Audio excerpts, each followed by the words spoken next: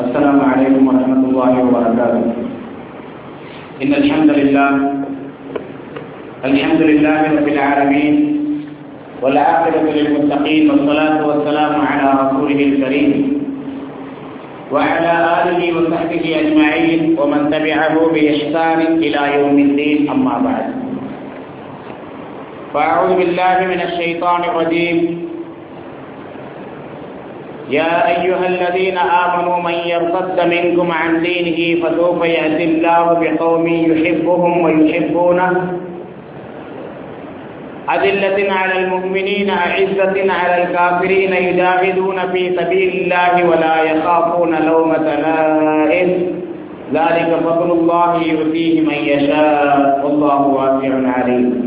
وقال تعالى: إن الله يحب الذين يقاتلون في سبيله صفا كأنهم بنيان مرصوص. قال رسول الله صلى الله عليه وسلم: ثلاثة يحبهم الله وثلاثة يبغضهم الله. فأما الثلاثة الذين يحبهم الله فرجل أتى قوما فسألهم بالله ولم يسألهم بقرابة بينهم وبينه فتخلف رجل من أعقابهم فأعطاه سرا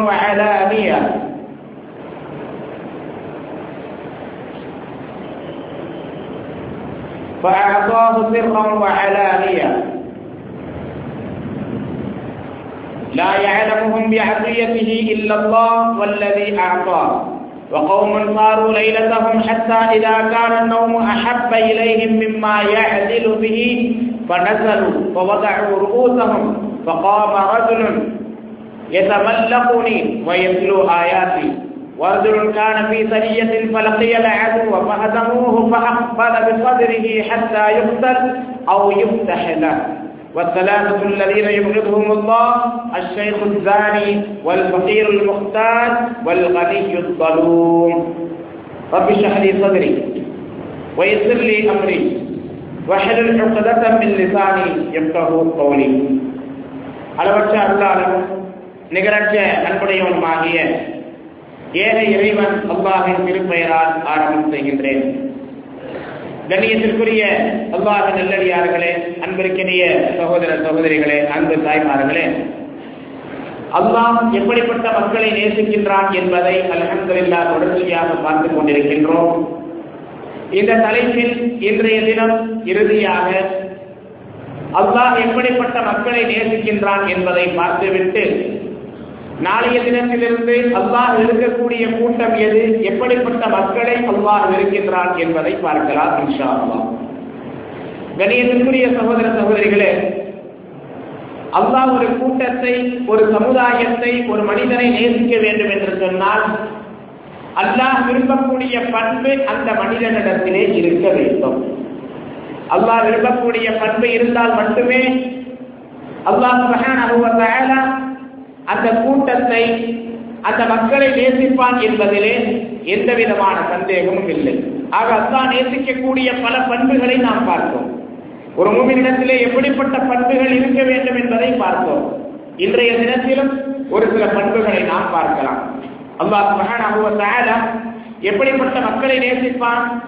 சூரத்துல் ஸஃப் 4வது வசனத்திலே அல்லாஹ் கூறுகின்றான்: இன்னல்லாஹ யுஹிப்புல் லதீன யுகாத்திலூன ஃபீ ஸபீலிஹி ஸஃபன் கஅன்னஹும் புன்யானும் மர்சூஸ். நிச்சயமாக எவர்கள் அல்லாஹ்வினுடைய பாதையிலே போரிடுகின்றார்களோ அப்படிப்பட்ட மக்களை அல்லாஹ் நேசிக்கின்றான். எவ்வாறு அவர்கள் போரிடுகின்றார்கள்? அல்லாஹ்வின் பாதையிலே ஒரே வரிசையிலே நிற்பார்கள். அந்த வரிசை எப்படி இருக்கும்? காய்ச்சி ஊற்றப்பட்ட ஈயத்தை போன்று இருக்கும். ஒரு காய்ச்சி ஊற்றப்பட்ட ஈயம் எப்படி ஸ்ட்ராங்காக இருக்குமோ, உறுதியாக இருக்குமோ, அப்படிப்பட்ட உறுதியோடு அல்லாஹ்வின் பாதையிலே எவர்கள் போரிடுகின்றார்களோ அப்படிப்பட்ட மக்களை அல்லாஹ் நேசிக்கின்றான் என்று அல்லாஹ் சுப்ஹானஹு வ தஆலா கூறுகின்றான். கண்ணியத்திற்குரிய சகோதர சகோதரிகளே, அல்லாஹ்வின் பாதையிலே போரிடக்கூடிய மக்கள், அல்லாஹ்வின் பாதையிலே முயற்சி செய்யக்கூடிய மக்களை அல்லாஹ் நேசிக்கின்றான் என்பதை இங்கே எடுத்து கூறுகின்றான். மற்றொரு அல்லாஹ் சொல்லும் பொழுது இன்னல்லாஹ அஸ்தரா மினல் முஃமினீன அம்வாலஹும் வ அன்ஃபுஸஹும் பிஅன்ன லஹுமுல் ஜன்னah, நிச்சயமாக அல்லாஹ் முஃமின்களிடத்திலே அவர்களுடைய செல்வங்களையும் அவர்களுடைய உயிர்களையும் சொர்க்கத்திற்கு பகரமாக விலைக்கு வாங்கிக் கொண்டான். ஆக நம்முடைய உயிர், நம்முடைய செல்வம் நமக்குரியது அல்ல, அல்லாஹ்விற்குரியது. சிறிது காலத்திற்கு அல்லாஹ் நம்மிடத்திலே இதை கொடுத்திருக்கின்றான். இப்படி அல்லாஹ் கொடுத்திருக்கக்கூடிய இந்த உயிரையும் செல்வத்தையும் அல்லாஹ் கேட்கக்கூடிய நேரத்திலே கொடுக்க வேண்டும் என்பதை குர்ஆனும் ஹதீஸும் நமக்கு எடுத்துச் சொல்லுகின்றன. அல்லாஹ்வின் பாதையிலே போரிடுவது என்பது எப்படிப்பட்ட நிலையிலே வரும் என்பதையும் மார்க்கம் நமக்கு எடுத்துச் சொல்லுகின்றது. பொதுவாகவே இன்று நம்முடைய சமுதாயத்திலே சில இளைஞர்கள், சில மக்கள் யாரெல்லாம் முஸ்லிம் அல்லாதவர்களாக இருக்கின்றார்களோ அல்லது இஸ்லாமை எதிர்த்து பேசுகின்றார்களோ அவர்களை எதிர்த்து போரிட வேண்டும், அவர்களுக்கு எதிராக இருக்க வேண்டும் என்ற ஒரு எண்ண ஓட்டம் நம்முடைய இளைஞர்களில் சில மக்களிடத்திலே இருக்கின்றது. ஆனால் போர் என்பது எப்பொழுது கடமையாகும் என்பதை இஸ்லாம் நமக்கு சொல்லித் தருகின்றது. அல்லாஹ் சுப்ஹானஹு வ தஆலா நபிகள் நாயகம் ஸல்லல்லாஹு அலைஹி வஸல்லம் அவர்களுக்கு நபித்துவத்தை கொடுத்த உடனடியாக போரை அவர்களுக்கு கடமையாக்கவில்லை.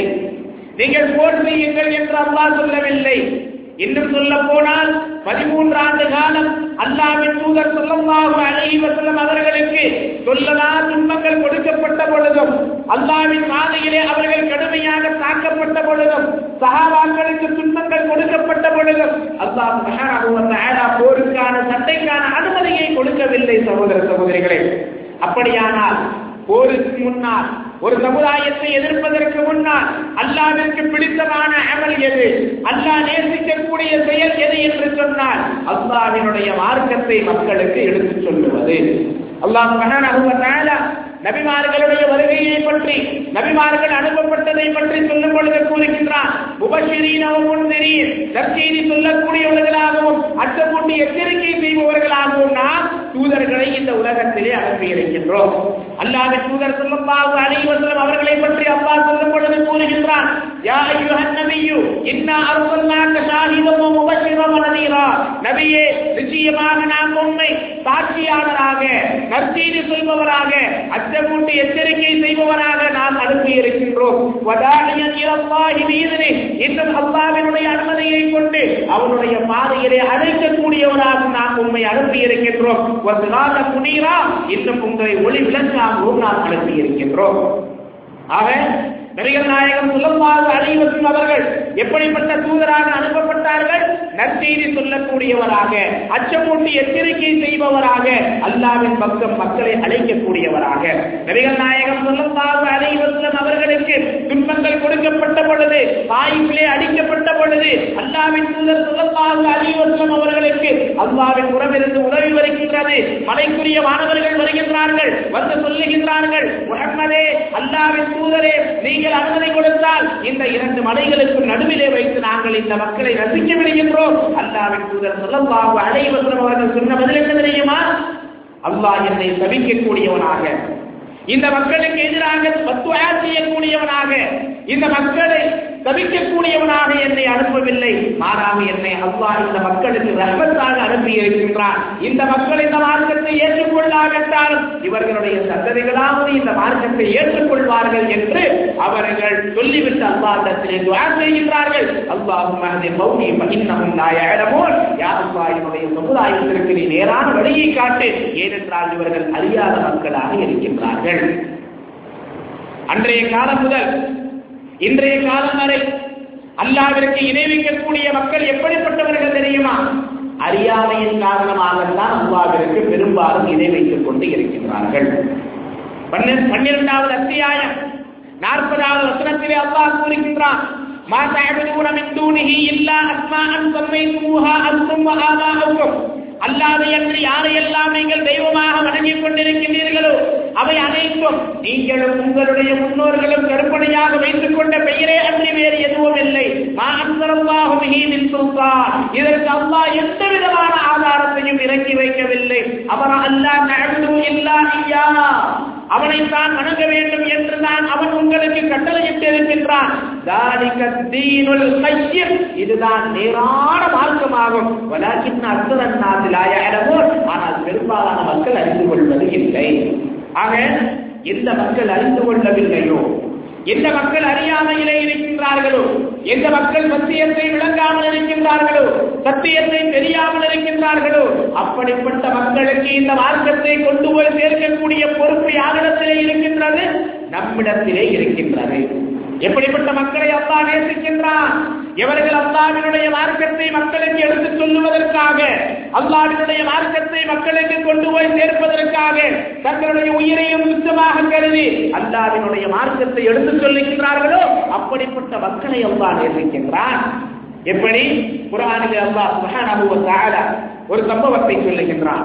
சூரத்து யாசீன் நம் அனைவருக்கும் தெரிந்த சூரா.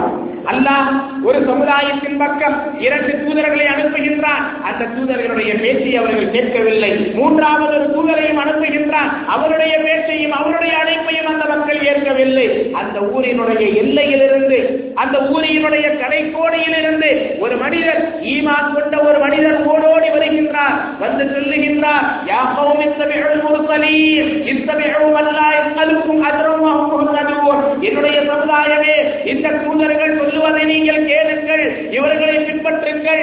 எப்படிப்பட்ட தூதர்கள் இவர்கள்? உங்களிடத்திலே எந்த விதமான கூலியையும் கேட்கவில்லையே, அப்படிப்பட்ட தூதர்கள் சொல்லக்கூடியதை நீங்கள் கேளுங்கள், அவர்களுடைய அழைப்பை ஏற்றுக்கொள்ளுங்கள் என்று சொன்னதும் தூதர்கள் சொல்லியே கேட்காத மக்கள் சாதாரண ஒரு மனிதர் சொல்லி கேட்பார்களா? கேட்கவில்லை. அவரை தாக்குகின்றார்கள், அடிக்கின்றார்கள், அவரை அந்த இடத்திலேயே ஷஹீதாக ஆக்குகின்றார்கள். இஸ்லாத்தை எடுத்துச் சொன்ன ஒரே காரணத்திற்காக அவரை அந்த மக்கள் கொலை செய்கின்றார்கள். அவர் அந்த மக்களை திட்டவில்லை, அந்த மக்களை தடுக்கவில்லை, அந்த மக்களோடு சண்டை போடவில்லை, அவர்களுடைய செல்வத்தை அபகரிக்கவில்லை, அவர்களுடைய பெண்களை மானபங்கப்படுத்தவில்லை, அவர்களிடத்திலே கடன் கேட்கவில்லை, அவர்களுடைய பொருட்களை ஏமாற்றவில்லை. அவர் சொன்னதெல்லாம் என்ன? இந்த தூதர்களை பின்பற்றுங்கள். என்னை எவன் படைத்தானோ அவனை வணங்காமல் இருப்பதற்கு எனக்கு என்ன நேர்ந்தது? நீங்கள் அவன் பக்கம் தானே திருப்பப்படுவீர்கள் என்று சொன்னதற்காகத்தான் அந்த மக்கள் அவரை கொன்றார்கள், அவரை ஷஹீதாக்கினார்கள். விளைவு என்ன தெரியுமா? அல்லாஹ் சுப்ஹானஹு வ தஆலா எந்த விதமான தாமதமும் இல்லாமல் சொல்லுகின்றான், என்னுடைய மார்க்கத்தை நீ மக்களுக்கு எடுத்து சொன்னார். அந்த மக்களுக்கு பிடிக்கவில்லை, அடித்தார்கள், துன்புறுத்தினார்கள், உம்மை ஷஹீதாக்கி விட்டார்கள். என்னுடைய அடியாரே, இதோ நீங்கள் இப்பொழுது சொர்க்கத்திற்குள் நுழைந்து விடுங்கள் என்று அல்லாஹ் சுப்ஹானஹு வ தஆலா கூறுகின்றான். கியாமத் நாள் வரை அல்லாஹ் காத்திருக்கவில்லை.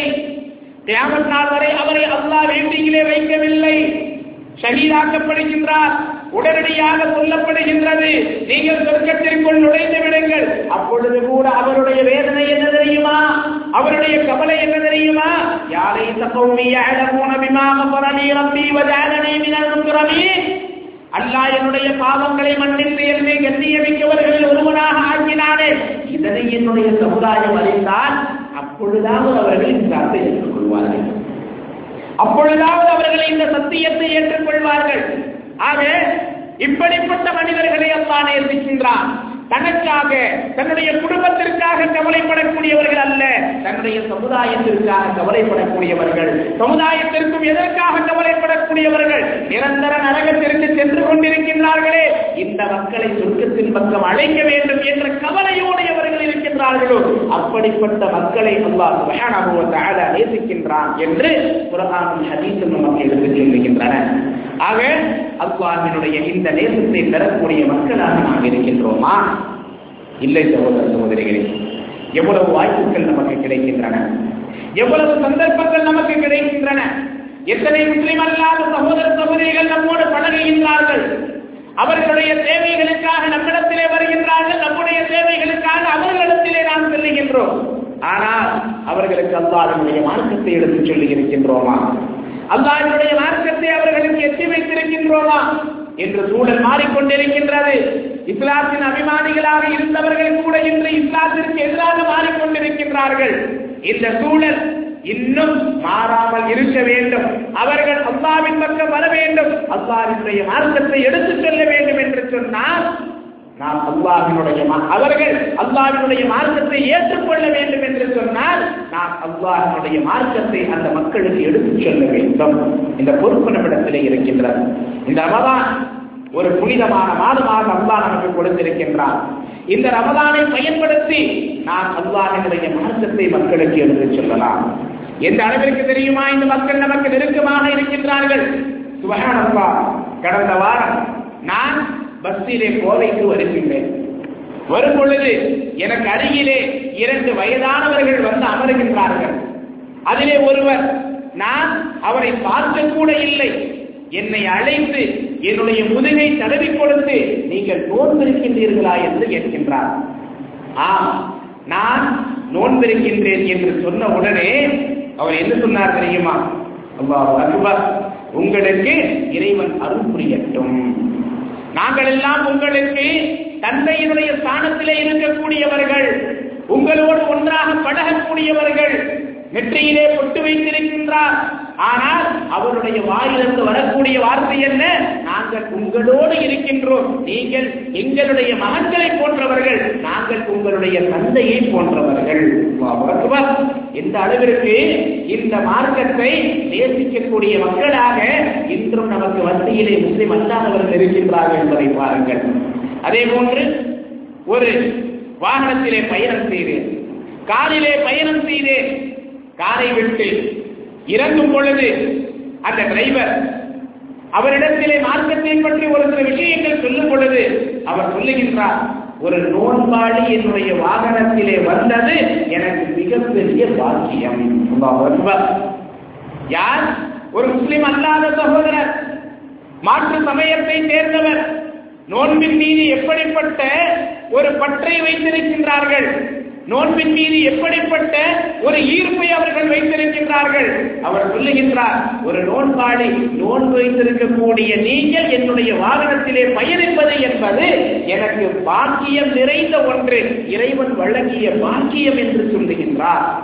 அல்லாஹ் அக்பர். ஆக மக்கள் நம்மை இந்த நேரத்திலே கண்ணியமுடைய பார்வையோடு பார்க்கின்றார்கள். இவர்கள் இறைவனுக்காக மதித்திருக்கின்றார்கள், இறைவனுக்காக சாகித்திருக்கின்றார்கள், இறைவனுக்காக தியாகத்தை செய்து கொண்டிருக்கின்றார்கள். இப்படிப்பட்ட தியாகத்தை நம்மால் செய்ய முடியாது என்பதை அவர்கள் விளங்கிக் கொண்டு நம்மை கண்ணியப்படுத்தும் பொழுது இந்த சந்தர்ப்பத்தில் கூட அவர்களுக்கு மார்க்கத்தை நாம் எடுத்துச் சொல்லவில்லை என்று சொன்னால் அல்லாஹ்வுடைய நேசத்திற்குரியவர்களாக நாம் ஆக முடியுமா? முடியாது சகோதர சகோதரிகளே.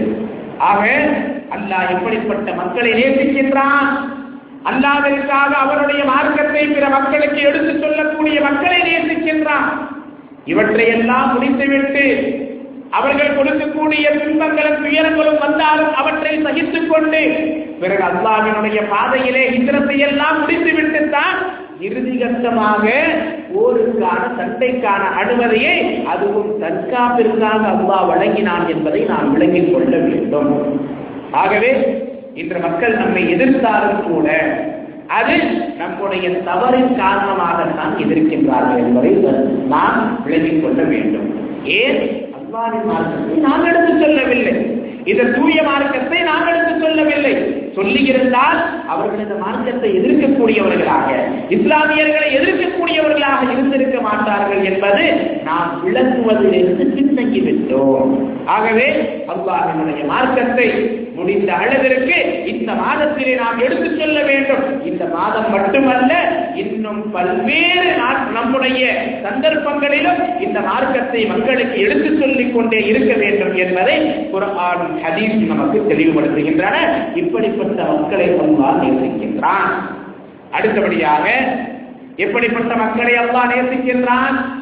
அல்லாஹ்வின் தூதர் ஸல்லல்லாஹு அலைஹி வஸல்லம் அவர்கள் கூறுகின்றார்கள், அபூதர் ரலியல்லாஹு அன்ஹு அவர்கள் அறிவிக்கின்றார்கள், ஸலாத்து யுஹிப்புஹுல்லாஹ், 3 நபர்களை அல்லாஹ் நேசிக்கின்றான். 3 விதமான நபர்களை அல்லாஹ் நேசிக்கின்றான். வஸலாத்து யுபதுஹுல்லாஹ், 3 விதமான நபர்களை அல்லாஹ் வெறுக்கின்றான். 3 நபர்கள் யார் தெரியுமா? அம்மா ஸலாஸா அல்லதீன யுஹிப்புஹுல்லாஹ், அல்லாஹ் நேசிக்கக்கூடிய அந்த 3 விதமான நபர்களில் ஒருவர் ஃபரஜுலன் அத்தா கௌமன் ஃபஸஅலஹும் பில்லாஹ், ஒரு மனிதர் ஒரு சமுதாயத்திலே தன்னுடைய கூட்டத்தாரிடத்திலே தன்னுடைய உறவினரிடத்திலே வந்து தன்னுடைய தேவையை அல்லாஹ்வை கொண்டு கேட்கின்றார். அல்லாஹ்விற்காக எனக்கு உதவி செய்யுங்கள் என்று அந்த மக்களிடத்திலே உதவி கேட்கின்றார். வலம் யஸ்அலுஹும் பிகராபத்தின் பைனஹும் வ பைனஹு, அவர்களுக்கு மத்தியிலே இருக்கக்கூடிய உறவை கொண்டு நான் உங்களுடைய மச்சான், நான் உங்களுடைய சகோதரன், நான் உங்களுடைய சகோதரி, நான் உங்களுடைய உறவினர் என்று உறவை எல்லாம் சொல்லாமல் அல்லாஹ்விற்காக எனக்கு இந்த உதவியை செய்யுங்கள் என்று அவர் கேட்கும் பொழுது தன்னுடைய உறவை காட்டவில்லை. அவர் அந்த நேரத்தில் அந்த கூட்டத்தில் இருந்து ஒரு மனிதர் அந்த கூட்டத்தில் இருந்து அவருடைய உறவினர்களில் இருந்து ஒரு மனிதர் அப்படியே பின்வாங்குகின்றார். அதற்கடுத்து அவர் தன்னுடைய வீட்டில் இருந்து அவருக்கு தேவையான செல்வத்தை, பொருளாதாரத்தை எடுத்துக்கொண்டு யாருக்கும் தெரியாமல் மறைமுகமாக ரகசியமாக அல்லாஹ்விற்காக அவர் கொடுக்கின்றார். லா யஅலமு சிர்ரன் லா யஅலமு பிஅஃபியதிஹி இல்லல்லாஹ் வல்லதி அஅதா. யாருக்கெல்லாம் தெரியும் அவர் கொடுக்கக்கூடிய அந்த தர்மம் அல்லாஹ்வை தவிர, யாருக்கு அவர் கொடுத்தாரோ அவரை தவிர வேறு யாருக்கும் தெரியாது. இந்த அளவிற்கு ரகசியமான முறையிலே அல்லாஹ்விற்காக கேட்கப்பட்ட பொழுது கொடுத்து விடுகின்றாரே, இந்த மனிதரை அல்லாஹ் நேசிக்கின்றான். என்று நாம் பார்க்கின்றோம். நம்மிடத்திலே நம்முடைய உறவினர்கள் கூட சில நேரங்களிலே உதவியை தேடி வந்தால் நம்முடைய கதவை மூடிவிடுகின்றோம், முகத்தை துடிக்கின்றோம். ஏதோ அவர்கள் நம்முடைய சொத்தை எல்லாம் பிடிக்க வருவதை போன்று நாம் நம்முடைய முக பாவனையை வைத்துக் கொள்கின்றோம். என்ன செய்வது? சொந்தமாகிவிட்டது, உதவி செய்யவில்லை என்றால் பிறர் நம்மை துச்சமாக நினைப்பார்கள், நம்மை ஏளனமாக கருதுவார்கள் என்பதற்காக ஏதோ பெயருக்கு ஒரு உதவியை செய்து விடுகின்றோம். இப்படிப்பட்டவர்களை எல்லாம் நேசிப்பதில்லை. பிறகு யாரை நேசிக்கின்றான்? உறவினர்களாக இருந்தாலும் உறவினர் அல்லாதவர்களாக இருந்தாலும் தனக்கு சக்தி இருக்கின்றதா? அல்லாஹ்விற்காக உதவி செய்ய வேண்டும், அல்லாஹ்விற்காக அல்லாஹ்வினுடைய பாதையிலே கொடுக்க வேண்டும். தான் கொடுப்பதை விளம்பரப்படுத்தக் கூடாது, தான் கொடுப்பதை மக்களுக்கு மத்தியிலே பிரபலப்படுத்தக் கூடாது, அதன் மூலமாக புகழை அடைய வேண்டும் என்று நினைக்க கூடாது. மாறாக அவர் கொடுப்பதை அல்லாஹ்வை தவிர, பிறகு யாருக்கு கொடுக்கின்றாரோ அவரை தவிர வேறு யாருக்கும் தெரியாது அந்த நிலையிலே கொடுக்க வேண்டும். இப்படிப்பட்ட மக்களை அல்லாஹ் நேசிக்கின்றான். இப்படிப்பட்ட ஒரு மனிதனை அல்லாஹ் நேசிக்கின்றான் என்று நபிகள் நாயகம் ஸல்லல்லாஹு அலைஹி வஸல்லம் அவர்கள் கூறுகின்றார்கள். இரண்டாவதாக அல்லாஹ்வின் தூதர் ஸல்லல்லாஹு அலைஹி வஸல்லம் அவர்கள் யாரை அல்லாஹ் நேசிக்கின்றான் என்று சொல்லுகிறார்கள். வகௌமுன் சாரு லைலதஹும், ஒரு கூட்டம் இரவிலே பயணம் செய்கின்றார்கள்.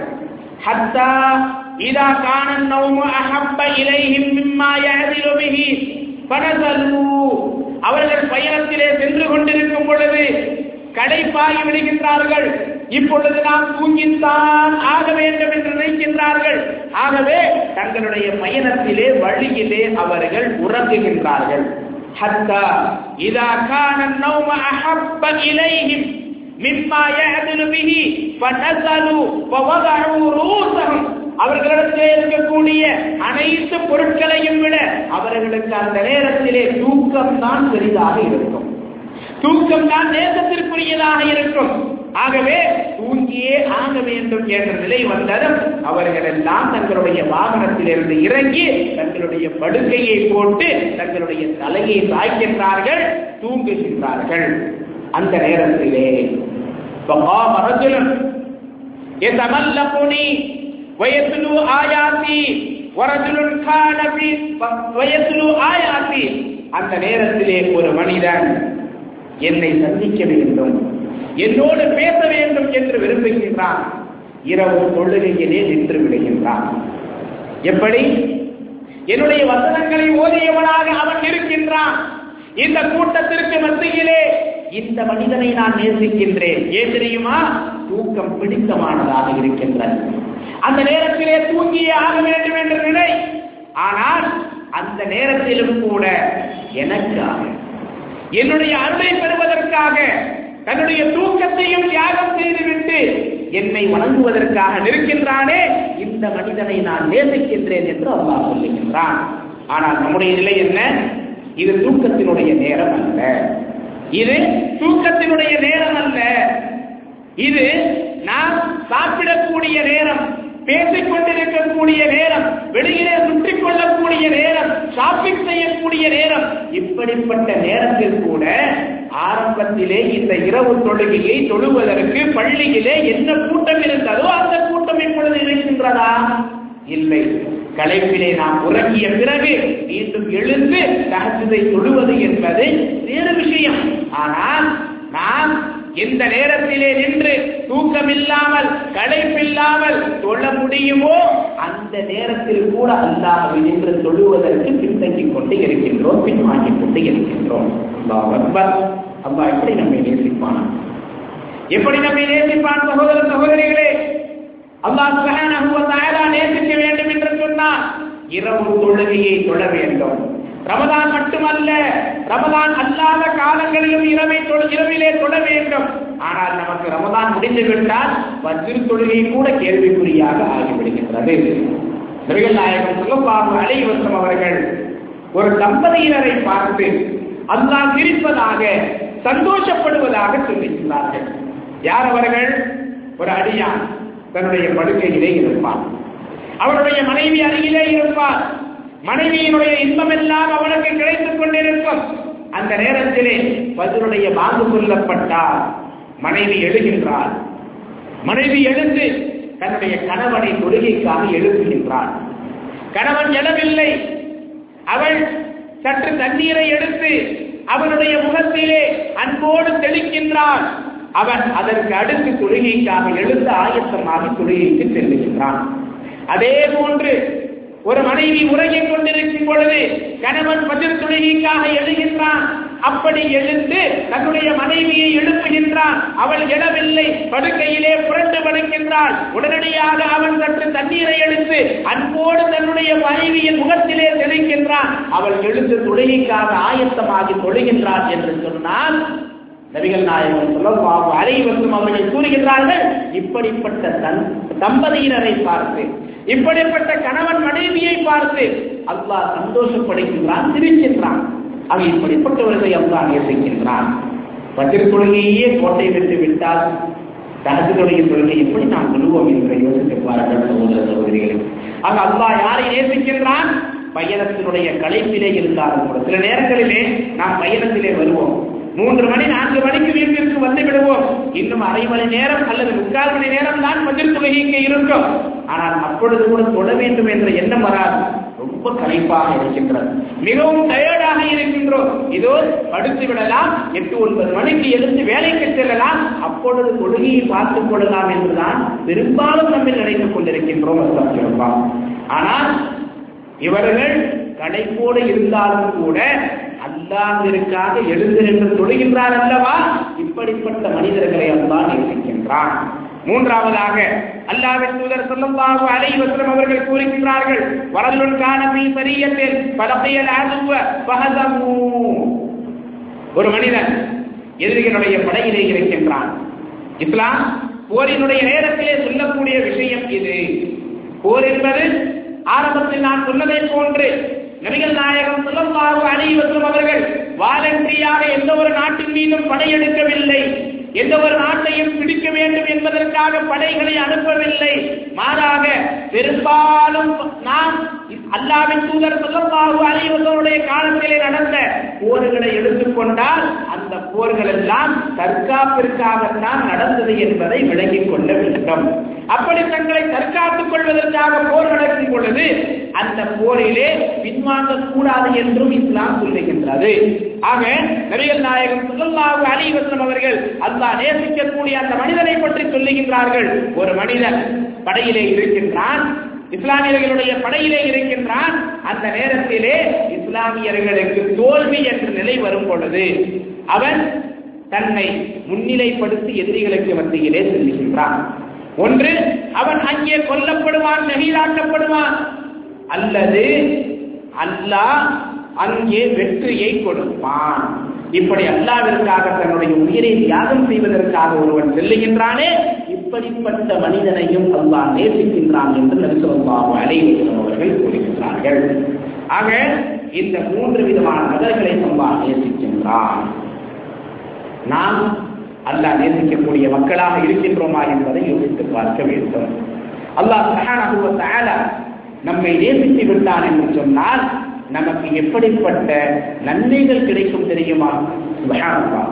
ஆரம்பத்திலே முதல் நாளிலே அல்லாஹ் நேசித்தால் நமக்கு என்னென்ன நன்மைகள் கிடைக்கும் என்று சொன்னேன். அதைவிட ஒரு மணி மேலாக அல்லாஹ் சொல்லுவதை கேளுங்கள். அல்லாஹ்வின் தூதர் ஸல்லல்லாஹு அலைஹி வஸல்லம் அவர்கள் கூறுகின்றார்கள், அபூ ஹுரைரா ரலியல்லாஹு அன்ஹு அவர்கள் அறிவிக்கின்றார்கள், புகாரியிலே இந்த ஹதீஸ் வருகின்றது, இன்னல்லாஹ கால், அல்லாஹ் கூறுவதாக நபி ஸல்லல்லாஹு அலைஹி வஸல்லம் அவர்கள் கூறுகின்றார்கள், நிச்சயமாக அல்லாஹ் கூறுகின்றான், மன் ஆதாலி வலியன் ஃபகத் ஆதன்துஹு பில் ஹக் வமா தகர்ரப இலைய அபதி பிஷைஇன் அஹப்ப இலைய மிம்ம ஃதரது அலைஹி. யார் என்னுடைய ஒரு நல்ல அடியானை, என்னுடைய நேசனை வெறுக்கின்றானோ, எதிர்க்கின்றானோ, அவனை நானும் வெறுக்கின்றேன், அவனுக்கு எதிராக நான் போரை பிரகடனப்படுத்தி விடுகின்றேன் என்று அல்லாஹ் சொல்லுகின்றான். அல்லாஹ்வினுடைய நேசர்கள் ஒரு மனிதனை நேசித்தால் கூட யாருக்காக நேசிக்க வேண்டும்? அல்லாஹ்விற்காகத்தான் நேசிக்க வேண்டும் என்பதை மார்க்கம் கற்றுத் தருகின்றது.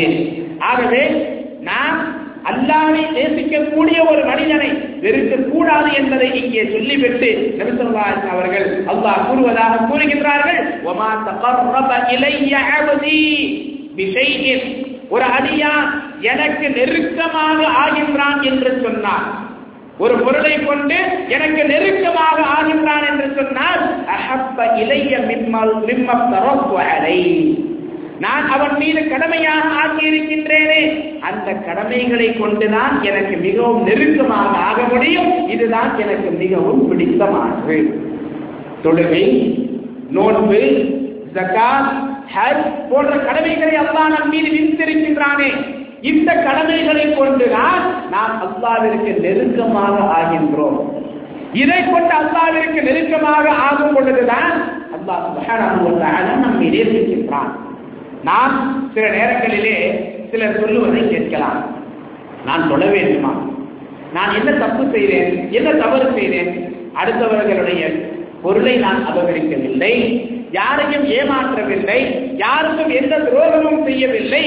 ஆக தொழுகையாளிகளை பாருங்கள், ஏமாற்றுகின்றார்கள், மோசடி செய்கின்றார்கள். ஆகவே அவர்களை விட நான் நன்றாகத்தான் இருக்கின்றேன், நான் அல்லாஹ்விற்கு நெருக்கமாகத்தான் இருக்கின்றேன். தொழமாட்டார்கள், நோன்பு வைக்க மாட்டார்கள், ஆனால் அவர்கள் என்ன சொல்லுவார்கள், நான் அல்லாஹ்வை நேசிக்கின்றேன், அல்லாஹ் என்னை நேசிக்கின்றான், ஏனென்றால் அடுத்தவர்களுக்கு நான் எந்த தொல்லையும் கொடுப்பது இல்லை. எவ்வளவு பெரிய மடமை, எவ்வளவு பெரிய அறியாமை! அல்லாஹ் இங்கே கூறுகின்றான், என்னுடைய அடியான் நான் அவன் மீது எதனை கடமையாக ஆக்கி இருக்கின்றேனோ அந்த தொழுகைகளின் மூலமாக, நோன்பின் மூலமாக, ஜகாத்தின் மூலமாக, ஹஜ்ஜின் மூலமாக எனக்கு நெருக்கமாக ஆவதைத்தான் நான் மிகவும் நேசிக்கின்றேன். வமா யஸாலு அப்தி யதகர்ரபு இலைய பின் நவாஃபில். பரலான தொழுகைகள், பரலான நாம் கடமைகளை செய்கின்றோமா, அதற்கு அடுத்து அல்லாஹ்விற்கு நெருக்கமாக ஆகக்கூடிய வழி என்ன? நஃபிலான வணக்கங்கள். எப்படிப்பட்டவை? நஃபிலான வணக்கங்கள், முன்பின் சுன்னத்துக்கள், தஹஜ்ஜுடைய தொழுகை, தான தர்மம் செய்வதிலே நஃபிலான ஜகாத் அல்லாமல் இன்னும் சில தான தர்மங்கள், ரமலானுடைய கடமையான நோன்பு அல்லாமல் ரமலானை தொடர்ந்து வரக்கூடிய 6 நோன்பு, ஷவ்வால் மாதத்தினுடைய 6 நோன்பு, அதே போன்று ஒவ்வொரு மாதத்திலும் வைக்கப்படக்கூடிய 3 நோன்புகள் ஐயாமுல் பீர், அதே போன்று திங்கள் மற்றும் வியாழனை வைக்கக்கூடிய நோன்பு, முஹர்ரம் மாதத்தினுடைய நோன்பு, அரஃபா தினத்தினுடைய நோன்பு என்று நாம் எடுத்துக்கொண்டால் இப்படி நஃபிலான வணக்கங்களை கொண்டு ஒரு அடியான் என்னை நெருங்கிக் கொண்டே இருக்கின்றான். எவ்வளவு நெருங்குகின்றான் தெரியுமா? அல்லாஹ் சொல்லுவதை கேளுங்கள், ஹத்தா உஹிப்பஹு, நான் அவனை நேசிக்கக்கூடிய அளவிற்கு அவன் எனக்கு நெருக்கமாக ஆகின்றான். ஃபஇதா அஹபதுஹு, நான் என்னுடைய அந்த அடியானை நேசிக்க ஆரம்பித்து விட்டேன் என்று சொன்னால், குந்து சமஅஹு அல்லதி யஸ்மஉ பிஹி, அவன் கேட்கக்கூடிய காதாக நான் ஆகிவிடுகின்றேன். அவன் கேட்கக்கூடிய செவிப்புலனாக நான் ஆகிவிடுகின்றேன். அவன் பார்க்கக்கூடிய கண்ணாக நான் ஆகிவிடுகின்றேன். அவன் பிடிக்கக்கூடிய கையாக நான் ஆகிவிடுகின்றேன். அவன் நடக்கக்கூடிய காலாக நான் ஆகிவிடுகின்றேன். அல்லாஹ் நமக்கு எவ்வளவு நெருக்கமாக ஆகின்றான், நம்மை எந்த அளவிற்கு அல்லாஹ் நேசிக்கின்றான் தெரியுமா? சுப்ஹானல்லாஹ். அல்லாஹ் இங்கே கூறுகின்றான், நான் அவனுடைய கையாக ஆகிவிடுகின்றேன், காலாக ஆகிவிடுகின்றேன், அவனுடைய பார்வையாக ஆகிவிடுகின்றேன், அவனுடைய செவியாக நான் ஆகிவிடுகின்றேன். ஆகவே நான் அவனை நேசிக்க ஆரம்பித்து விட்டேன் என்று சொன்னால், அவனுடைய செவியை கொண்டு அவன் தவறானதை கேட்க மாட்டான், பார்வையை கொண்டு தவறானதை பார்க்க மாட்டான், கையை கொண்டு தவறானவற்றை பிடிக்க மாட்டான், காலை கொண்டு தவறான இடங்களுக்கு அவன் நடக்க மாட்டான். அவன் நடக்கக்கூடிய இடம், அவன் பிடிக்கக்கூடிய பொருட்கள், கேட்கக்கூடியவை, பார்க்கக்கூடியவை அனைத்தும் எனக்கு பிடித்தமானவையாக இருக்கும் என்று அல்லாஹ் சுப்ஹானஹு வ தஆலா கூறுவதாக நபிகள் நாயகம் ஸல்லல்லாஹு அலைஹி வஸல்லம் அவர்கள் கூறுகின்றார்கள். வஇன் சஅலனி லஉஅதியன்ன, இப்படிப்பட்ட அடியானை நான் நேசிக்கும் பொழுது அவன் கேட்டால் நிச்சயமாக நான் அவனுக்கு கொடுத்து விடுவேன். வலஇன் இஸ்தஆதனி லஉஈதன்னஹு, அவன் என்னிடத்திலே பாதுகாப்பு கேட்டால் நான் அவனுக்கு பாதுகாப்பு கொடுத்து விடுவேன். வமா தரத்தத் عن شيء أنا فاعله تزدري عن نفس المؤمن يكره الموت وأنا أكره مساءته. الله أكبر. நபிகள் நாயகம் ஸல்லல்லாஹு அலைஹி வஸல்லம் அவர்கள் அல்லாஹ் கூறுவதாக கூறுகின்றார்கள், வமா தரத்தத்து அன் ஷைஇன் அன ஃபாஇலுஹு, ஒரு அடியானுக்கு நான் திரும்ப திரும்ப செய்யக்கூடியது, தரத்துதி அன் நஃப்ஸில் முஃமின் யக்ரஹுல் மௌத், ஒரு அடியான், ஒரு முஃமின் மரணத்தை வெறுக்கின்றான். நான் அவனுக்கு அந்த மரணம் தீய முறையிலே ஏற்படுவதை வெறுக்கின்றேன். அல்லாஹ் ஒரு அடியானை நேசித்து விட்டான் என்று சொன்னால் அவனுடைய மரணத்தை கூட நல்ல மரணமாகத்தான் ஆக்குகின்றான், நல்ல மௌத்தாகத்தான் ஆக்குகின்றான்.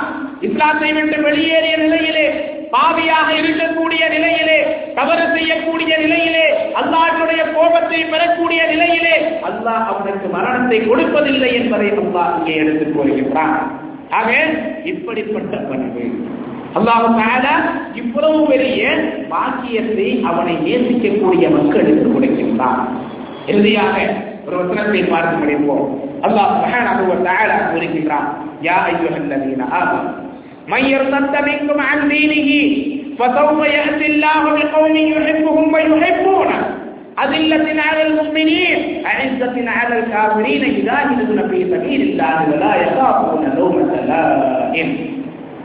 அல்லாஹ் நேசிக்கக்கூடிய சமுதாயமாக நாம் ஆகவில்லை என்று சொன்னால் அல்லாஹ்விற்கு நம்முடைய தேவையில்லை, அல்லாஹ் நம்மை போக்கி விடுவான். அல்லாஹ்வினுடைய நேசம் கிடைத்தால் அல்ஹம்துலில்லாஹ், இல்லை என்றால் பரவாயில்லை என்று அலட்சியமாக இருப்பதா? இல்லை. அல்லாஹ்வினுடைய நேசம் கிடைப்பதற்காக, நாம் அல்லாஹ்வை நேசிப்பதற்காக முயற்சி செய்ய வேண்டும், உழைக்க வேண்டும், கடுமையாக அல்லாஹ்விடத்திலே பிரார்த்தனை செய்ய வேண்டும். சகோதர சகோதரிகளே, அல்லாஹ் இங்கே கூறுகின்றான், யா அய்யுஹல்லதீன ஆமனு, நம்பிக்கை கொண்ட மக்களே, மையர் சத்தமிக்கும் அந்தீனிகி, உங்களில் இருந்து யார் அவருடைய மார்க்கத்தை விட்டும் புறமுதவித்து விடுகின்றாரோ, மார்க்கத்தை விட்டும் திரும்பி விடுகின்றாரோ,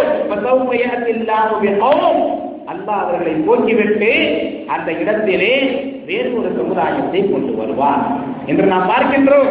நம்முடைய சமுதாயத்திலே அல்லாஹ் பாதுகாக்க வேண்டும். காதலுக்காக, உலகத்திலே கிடைக்கக்கூடிய அற்பமான இன்பத்திற்காக, உலகத்தினுடைய பொருளாதாரத்திற்காக, உலகத்தினுடைய ஆசாவாசங்களுக்காக அல்லாஹ்வுடைய மார்க்கத்தை விட்டு வெளியேறக்கூடிய மக்கள் எத்தனை எத்தனை நம்மிலே இருக்கின்றார்கள். வேண்டுமென்றால் ஒரு முறை கிசட்டை வாங்கி பாருங்கள். ஒரு மாதத்திலே அரசாங்கத்திலிருந்து வரக்கூடிய புத்தகத்தை வாங்கி பாருங்கள். எத்தனை இஸ்லாமியர்கள், குறிப்பாக எத்தனை இஸ்லாமிய பெண்கள் இஸ்லாத்தை விட்டு வெளியேறி தங்களுடைய மார்க்கத்தை, தங்களுடைய மதத்தை, தங்களுடைய பெயர்களை மாற்றி இருக்கின்றார்கள் என்பதை நீங்கள் அறிந்து கொள்ளலாம். இப்படிப்பட்ட மக்களை அல்லாஹ் நேசிப்பானா? நேசிக்க மாட்டான். இப்படிப்பட்ட மக்களுக்கு இங்கே வேலையும் இல்லை, அவர்களுக்கு அவசியமும் இல்லை, அவர்களுடைய அவசியமும் இங்கே இல்லை. ஆகவே அல்லாஹ் என்ன செய்கின்றான்? இங்கே கூறுவதை கேளுங்கள். யா அய்யுஹல்லதீன ஆமனூ, நம்பிக்கை கொண்ட மக்களே, மய்யர்தத்த மின்கும் அன் தீனிஹி, உங்களிலிருந்து எவர் இந்த மார்க்கத்தை விட்டும் திரும்பி விடுகின்றாரோ, ஃபஸௌஃப யஅத்தில்லாஹு பிகௌம், அல்லாஹ் வேறு ஒரு சமுதாயத்தை கொண்டு வருவான். அவர்கள் உங்களை எதிர்க்கக்கூடியவர்களாக கூட இருக்கும். அல்லாஹ் அவர்களுக்கு நேர்வழி காட்டுவான். அவர்கள் எப்படிப்பட்டவர்கள் தெரியுமா? யுஹிப்புஹும் வ யுஹிப்பூனஹு, அவர்கள் அல்லாஹ்வை நேசிப்பார்கள், அல்லாஹ்வும் அவர்களை நேசிப்பான். நாம் அல்லாஹ்வை நேசிக்கவில்லை, அல்லாஹ் நம்மை நேசிக்கவில்லை, அல்லாஹ்வினுடைய மார்க்கத்திலே நாம் உறுதியாக இருக்கவில்லை என்று சொன்னால் நம்முடைய அவசியம் இந்த மார்க்கத்திலே அல்லாஹ்விற்கு இல்லை. அல்லாஹ் நம்மை போக்கி விடுவான். அந்த நிலையை விட்டு அல்லாஹ் நம்மை பாதுகாக்க வேண்டும். ஆக அல்லாஹ் கூறுகின்றான், உங்களை போக்கிவிட்டு அல்லாஹ் வேறு சமுதாயத்தை கொண்டு வருவான். அவர்கள் அல்லாஹ்வை நேசிப்பார்கள், அல்லாஹ்வும் அவர்களை நேசிப்பான். அதில்லத்தின் அலல் முஃமினீன், மூமின்கள் மீது அவர்கள் இரக்கம் காட்டக்கூடியவர்களாக இருப்பார்கள் என்று அல்லாஹ் தஆலா இங்கே கூறுகின்றான். ஆகவே அல்லாஹ்வுடைய நேசம் நமக்கு கிடைப்பதற்காக இந்த பண்புகளை நம்மிடத்திலே வளர்த்த வேண்டும். அல்லாஹ் எந்த பண்புகளை நமக்கு சொல்லுகின்றானோ, அல்லாஹ்வின் தூதர் ஸல்லல்லாஹு அலைஹி வஸல்லம் அவர்கள் எந்த பண்புகளை நமக்கு சொல்லி இருக்கின்றார்களோ அந்த பண்புகளை வளர்த்துக் கொள்வது மட்டுமல்ல, அல்லாஹ்விடத்திலே பிரார்த்தனையும் துஆவும் செய்ய வேண்டும். நபிகள் நாயகம் ஸல்லல்லாஹு அலைஹி வஸல்லம் அவர்கள் அல்லாஹ்விடத்திலே துஆ செய்வார்கள். அல்லாஹும்ம இன்னி அஸ்அலு ஹுப்பக வ ஹுப்ப மன் யுஹிப்புக வ ஹுப்ப அமலின் யுகர்ரிபுனி இலா ஹுப்பிக். யா அல்லாஹ், நான் உன்னுடைய நேசத்தை கேட்கின்றேன். இந்த துஆவை மனனம் செய்ய வேண்டும். அல்லாஹும்ம இன்னி அஸ்அலுக ஹுப்பக, யா அல்லாஹ், நான் உன்னுடைய நேசத்தை, உன்னுடைய முஹப்பத்தை, உன்னுடைய அன்பை நான் உன்னிடத்திலே கேட்கின்றேன். வ ஹுப்ப மன் யுஹிப்புக, யா அல்லாஹ், உன்னை யாரெல்லாம் நேசிக்கின்றார்களோ அவர்களுடைய நேசத்தையும் நான் உன்னிடத்திலே கேட்கின்றேன். அவர்களுடைய அன்பையும் உன்னிடத்திலே கேட்கின்றேன்.